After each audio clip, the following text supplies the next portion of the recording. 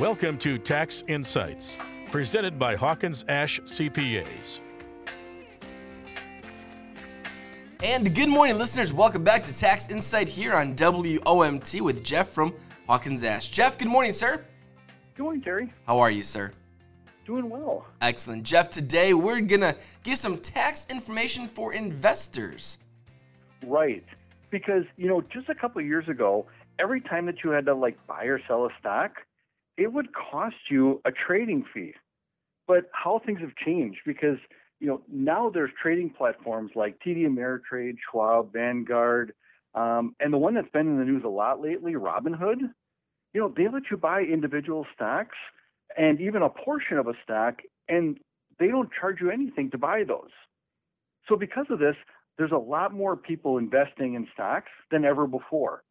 And the tax aspects of that is what I want to talk about today. So I remember us talking about this before, and capital gains from stocks are taxed. They're at a lower rate, right? Right. So, assuming that you've held that stock for longer than a year, it makes it long term. And if you hold it for a longer term, you get better rates. Now, if you hold it for a shorter than a year, then it's taxed just like your other ordinary income, like your wages and things like that. A number of years ago, they also made a change that there are certain dividends that are also taxed at those same lower rates. They're called qualified dividends, and they're taxed at the same lower rates as long-term capital gains are. So, and these rates, they can be as low as 0%, right? Exactly. Depending on what your income is outside of your interest and dividends and capital gains, some of those capital gains and qualified dividends might be taxed as low as 0%. Now, we did a show on that a while back, so maybe go back, and if people want to hear about that, they can go back and listen to it. But for those that aren't taxed at 0%, it could be taxed at 15% or 20%, or maybe just less than 24% for federal. I would talk to your accountant or investment advisor to see which rates you fall into. So timing can also be very important in all of this, right? Yes. So an investor should definitely be careful on when they take gains, and more importantly, in a lot of cases, when they take losses.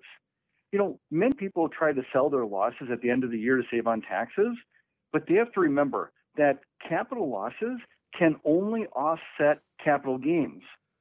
And once they've offset all the capital gains, then they can offset at most $3,000 of other income.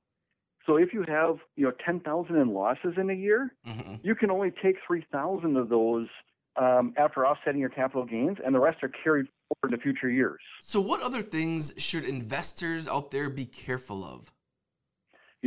There's this thing called wash sale rules, and I think people really have to understand what those are. Basically, wash sales are when you buy an asset at a loss, and then within 30 days before or after that sale, you buy back the same stock. That loss is not deductible until later.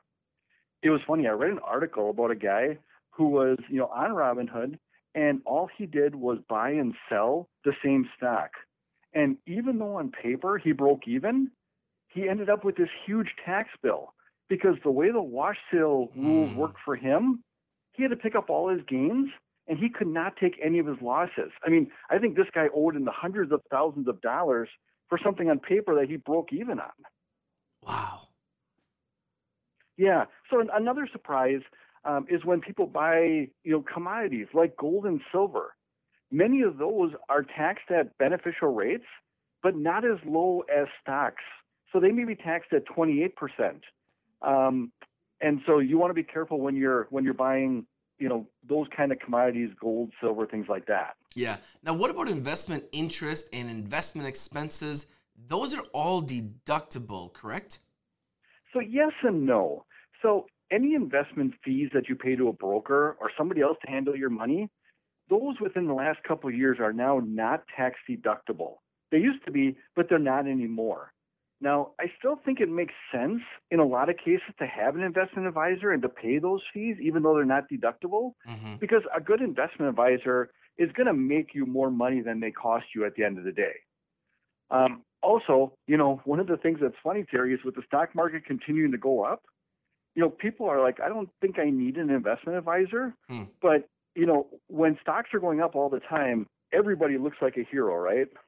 Absolutely. And when you look at investment interest, that part is deductible as long as you itemize.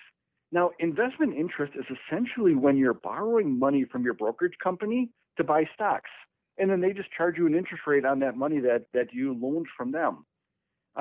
But this, in my opinion, is a dangerous game in many instances because you're kind of playing with their money. Yeah. And if stocks go down, you still have to repay back those loans. Jeff, time is running up here. We could talk about this all day. How do people in the meantime connect with you and the team at Hawkins Ash? I would go to Twitter and follow us there, or like us on Facebook, or go to our website, hawkinsashcpas.com. Awesome. Jeff, thank you for your time, and we'll talk to you next week. This has been Tax Insights, presented by Hawkins Ash CPAs. Learn more online at hawkinsashcpas.com. Hawkins Ash CPAs. Part of your business, part of your life.